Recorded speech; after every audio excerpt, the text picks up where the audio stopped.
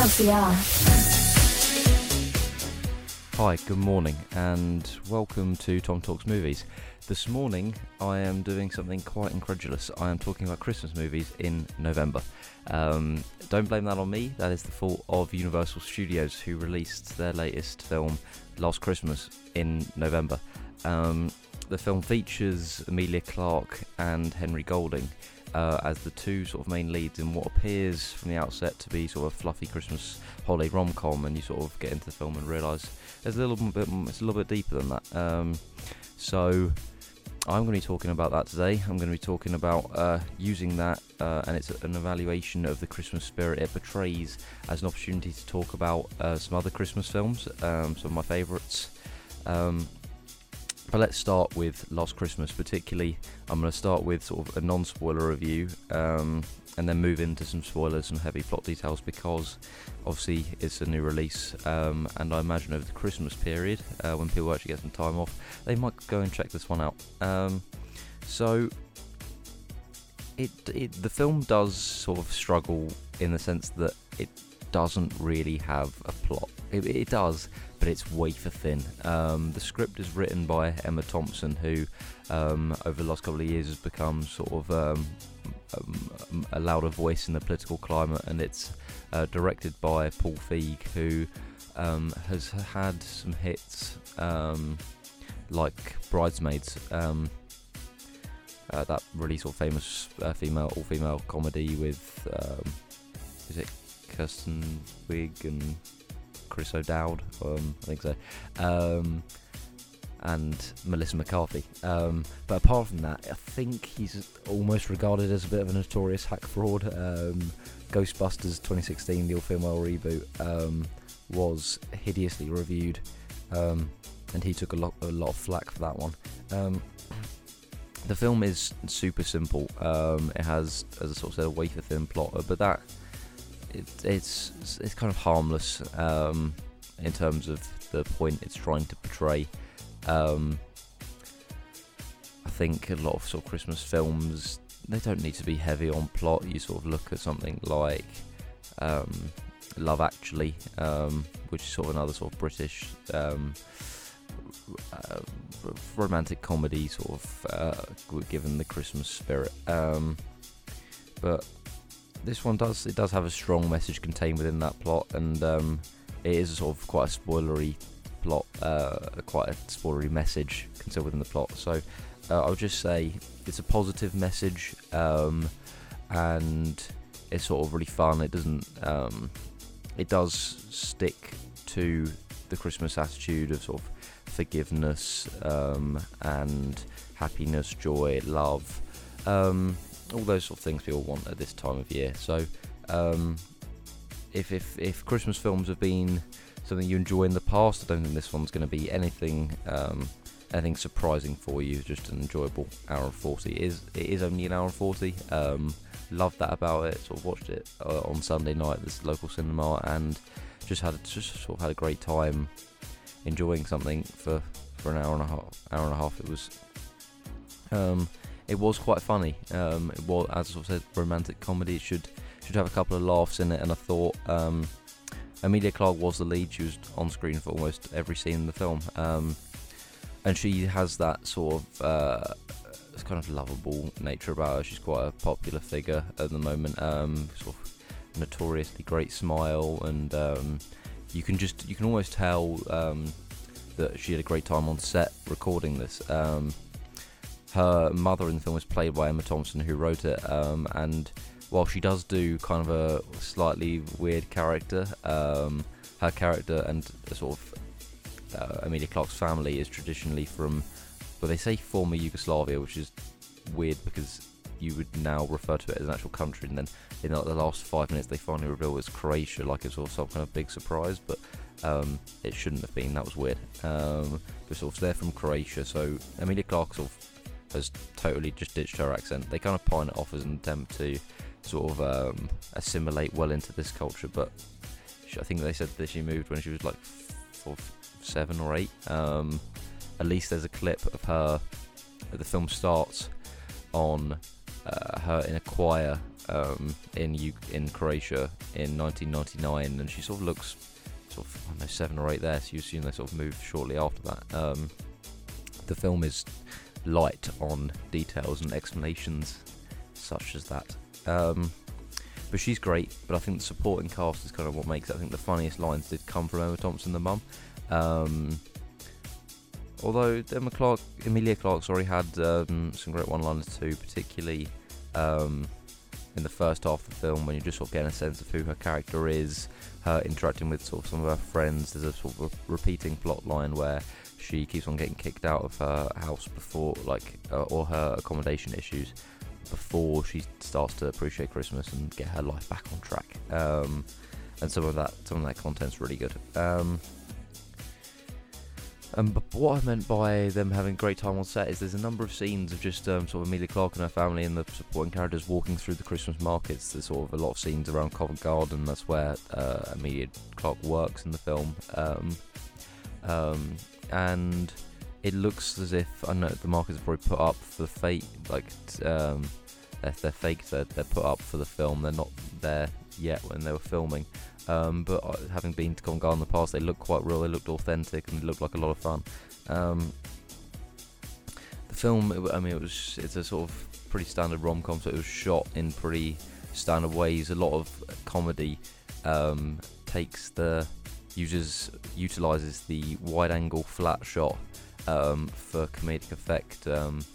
It's sort of, I can't think of any examples off the top of my head, but if you acknowledged it or even googled it, I think you'd find plenty of great examples of how very flat, wide shots allow characters to move through the frame well, and often give a sense of perspective that a sort of funny character is in the centre of the frame doing something ridiculous, and if it's got something in the background, you can get good comedic effect from that. But there was nothing jarring about the film. Like, it was as fun and as easy a ride as you could have imagined until the last 15 minutes, which I'm coming on to. We're approaching spoiler territory, and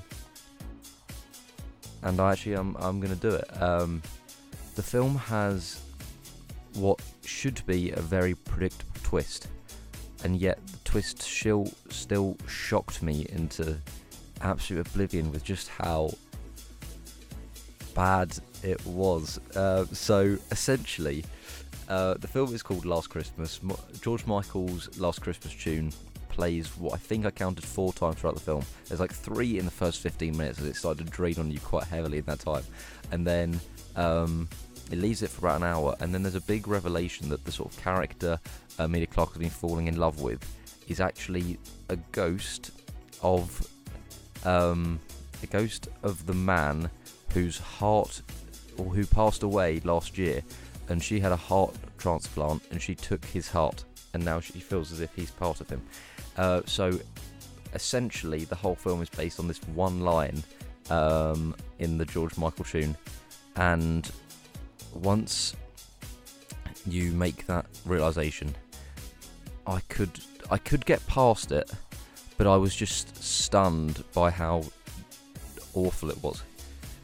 Because I'm both a terrible cynic and an irredeemable sap, that 10 minutes following the twist, as it sort of the film concludes, my body was just waging a war between tears and incredulous laughter, because what you have to understand is they don't build up to the twist, because the ghostly character doesn't feel real. He's not grounded in the world, so you know something's up with him. He has bizarre character traits that aren't paid off in any sense. That he has a weird trait of just dancing everywhere, and it's not referenced either in the way he died or in a moment for Emilia Clarke to need to dance. It's not paid off in any sense. So that's really weird. And there's just a number of things where you go, this character hasn't been explained or justified in any sense. And you look back on it and go, really the rom-com element, the sort of romance side of it was probably the weakest part of the film. Actually, I really enjoyed Emilia Clarke's getting her life back together kind of story. She just sort of started paying off her boss and like treating her boss better because she wasn't really focused on her job very much in the last year.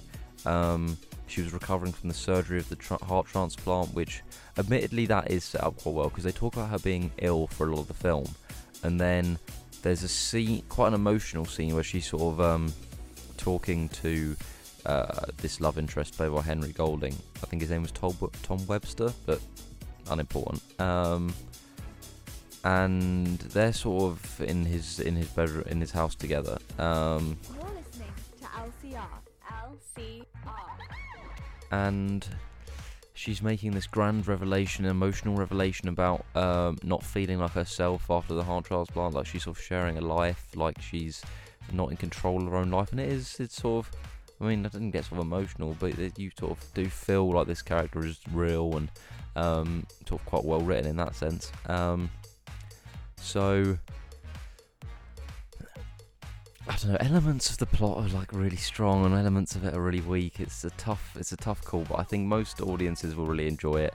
I was just sort of shocked into silence about how like some hack fraud screenwriter in Hollywood has listened to Last Christmas and gone, I'm going to write an entire screenplay around this one line, and it's going to make a decent amount of profit at the opening weekend box office, and then no one is going to talk about it ever again.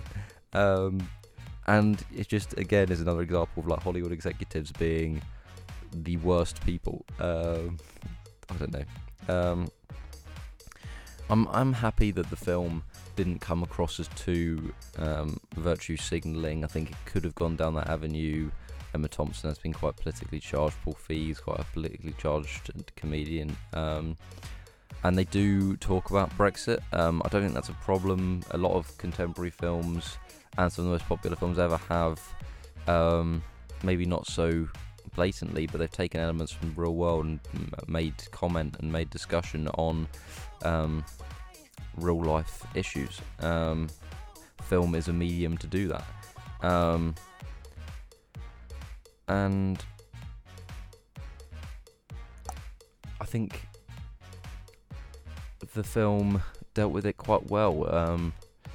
It covered a lot of the sort of social issues we're facing in quite quick, meaningful ways. It didn't rest on it, didn't linger on it. There was one really obvious kind of painful scene where that came out of nowhere. I think Emma Clarke was like going home from work on the bus, and there was an absolute parody of like a Brexiteer type young bald guy in a tracksuit who sort of like started screaming at some I don't know, they spoke the same language as Emma Clarke, so I assume Croatian people on the bus, and sort of said like, get out of here, you're not from here, you don't live here, go home, kind of rubbish. And I think it seemed to be a parody of, I think those people don't really exist. Like it seemed as if it was based on some kind of Twitter parody of the whole Brexit issue. That seemed quite childish and pathetic. I know we're talking about a stupid British funny rom-com here, and it's not as if Love Actually and Hugh Grant playing the Prime Minister and that is politically charged or well thought out or real in any sense, but like this one felt very kind of poorly handled, but it is less than a 2-minute scene, so if that ruins the film for you, then I think you need to reevaluate what's going on in your life, perhaps. I'm not going to bother sort of recommending or not recommending this one. People will either see it or they won't. I think the critics have been harsh on it. There's a lot of people just saying it's outright tosh.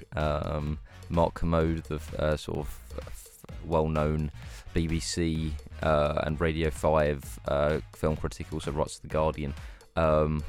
He said he was in like tears of disappointment because he loves Emma Thompson but just thought this was utter rubbish, and I thought, well, someone's very invested in the film, I don't know. But if you're going to go and see it, maybe have a drink beforehand. You definitely enjoy it quite a lot more, I don't know. But the Christmas spirit here, I think, is appreciated. Talking about the twist now, getting that out of the way, there was maybe a hint that the message was like, be a donor, donors are good, and I think that's quite a positive message. It's a bit of a new spin on your sort of either run-of-the-mill Christmas film or run-of-the-mill rom-com, but there also just was a sense that Christmas is sort of a good time to tell the people you love in your life that you love them, sort of how to appreciate people, how to appreciate life, and I enjoyed all that stuff. I think it's sort of beneficial to try and find the sort of positives in life, and people seem to do that around Christmas, so right on with them. And some of the best Christmas films do that. I think the biggest Christmas film in the world is probably Home Alone. I think that's what everyone thinks of first, and that film obviously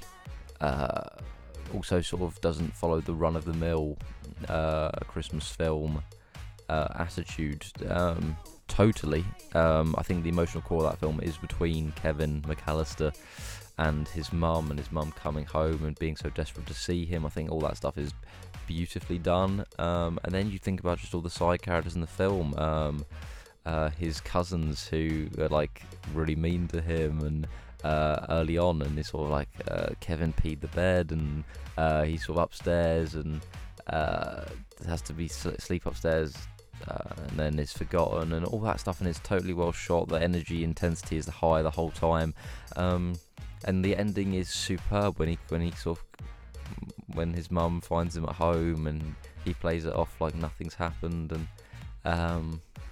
yeah, love that film. I probably have watched it every single year for at least the last 10, maybe more. If by some miracle you haven't seen Home Alone and its sequels, I'd say Home Alone 2 and 3 are probably worth the watch. From then on, probably just leave it. But no, if you haven't seen Home Alone, get on it. I don't know what you're doing. It's going to cheer you up this Christmas. But I'm going to talk about something now that I would say is probably underappreciated, underseen, and maybe it does have a more basic approach with the Christmas story, but needs to be seen by everyone, and that's the animated feature Arthur Christmas. It follows the family of Santa and how they sort of comes up with a funny technical approach of how the concept of Santa is feasible, and how he could deliver presents to all the kids across the whole world in one night. So he's got thousands of elves in a massive spaceship instead of a sleigh, and sort of plays on the history of there's a grand Santa like Santa's dad, and then Santa's got two sons, one of which I think is Stuart, but I don't know. But the other son is Arthur Christmas. And this is a guy who loves Christmas more than anything, but is clumsy, unappreciated, considered a bit of a disappointment in the family, and the story follows him as he tries to deliver the final present to one girl who, by some technical mishap, has been missed out on Christmas, and he couldn't bear the thought of one child being missed out this Christmas. So there's a beautiful little sort of plot with varying different characters. Grand Santa is sort of using Arthur to benefit. He's trying to show off to his son that he doesn't need all this technical rubbish. His sleigh and his reindeer will get the job done. Arthur just wants to deliver the present to this little girl. And the film ends beautifully on sort of Arthur actually being appreciated, and he not beats because it's not like competition, but Santa, his dad, changes the expected line of succession and says actually his firstborn son, the technical guy who helps him run the operation, doesn't deserve to be Santa, but isn't Santa in the sense doesn't appreciate Christmas as much as Arthur, and they do successfully deliver the present as a team, all four of the main characters, and the film is just the most hopeful, joyous, little bit of cinema. And if you haven't seen After Christmas, I would. Which day would I recommend? Maybe is it a Christmas Eve type? I'd say probably pre-Christmas. Really get your hype up, feeling good. I think there's a bit of a culture where sort of once you pass Boxing Day, everyone's sort of scared of going back to work and they're thinking about New Year's. So get this one out of the way before Christmas, and really enjoy it. So I'd say, and then that's my favourite like kiddie style film. Maybe okay, not kiddie, but perhaps for a younger audience. And then in the last couple of years, along with my sister, who seems to absolutely love this film endlessly, Love Actually is a, would you say cult classic? I don't know, but the level to which people take this film is hilarious, and the film itself is hilarious. It's a bizarre amalgamation of lots of different character plot lines, where there's sort of an interlinking story with Hugh Grant plays the Prime Minister of the UK. His sister is Emma Thompson, who's friends with Liam Neeson, whose wife has just passed away, and his son is depressed because he's in his very young son, played by Thomas Brodie Sangster, is depressed because he's in love with a girl in his school. And Colin Firth's just been cheated on, and Alan Rickman is being tempted away from his wife Emma Thompson by a sort of seductress at work, and the film doesn't present a positive attitude on life, but through the use of comedy and the Christmas spirit, I think something about it, the resolution you get at the end, is a ginormous payoff. And even if the plot lines and the way they conclude doesn't feel particularly real to life or realistic, there's something about the way it's executed that is so honest. And well, not honest, it's just funny. Basically, the film is funny. You have Bill Nighy play a ex-heroin addict singer who's trying to get a #1 Christmas hit, and he's sort of doing different marketing avenues. He's sort of going on the radio and sort of saying, yeah, the old stuff is much better, this new rubbish is not even worth it. And it's slightly meta in that sense, but that's not what people are appreciating it on. It's just one of those films that, I mean, everyone's probably seen once, and I've watched many too many times. I could probably recite most lines of it to you. I won't waste your time on that one, but I'd say those probably are my top 3 favourite Christmas films. I'd go Home Alone, I'd go After Christmas, I'd go Love Actually, and then follow it on with the other Home Alone sequels. I think there is constant conversation on what criteria makes a Christmas film. Is Die Hard a Christmas film? I'm not going to offer an answer. Actually, I'm going to offer an answer. Probably not. I don't think you can warrant a film taking place at Christmas being Christmas. It's got to have probably some kind of positive message to spread, which all my films do. And I think enjoying a sort of film at Christmas is one of the favourite things to do. There's always a lot of good Christmas TV on, so if any of those come up on the schedule on BBC or ITV Film 4, give them a watch. I would say that's about all my thoughts on sort of the Christmas films this year. Last Christmas, really enjoyed it. Go and see it. It's totally easy. I wouldn't spend, if your local cinema's a bit pricey, maybe wait for it to come out on DVD next year, and it's a good stocking stuffer or something. But at my local Odeon, it was only $4.75 for a ticket. What a bargain. But I've got sort of plans for the next 2 weeks' shows. I know we're approaching the end of 2019, so at some point I'll do a big end of decade episode. In which I might actually talk to some of my friends and try and get their picks for favourite favourite films in the last 10 years and sort of do a little think piece on maybe why they're right, maybe why they're wrong. We'll see, and then some of my favourites and some of what the critics have said are the best, and if I've even seen them. But cheers, thanks for listening. Go and see Last Christmas.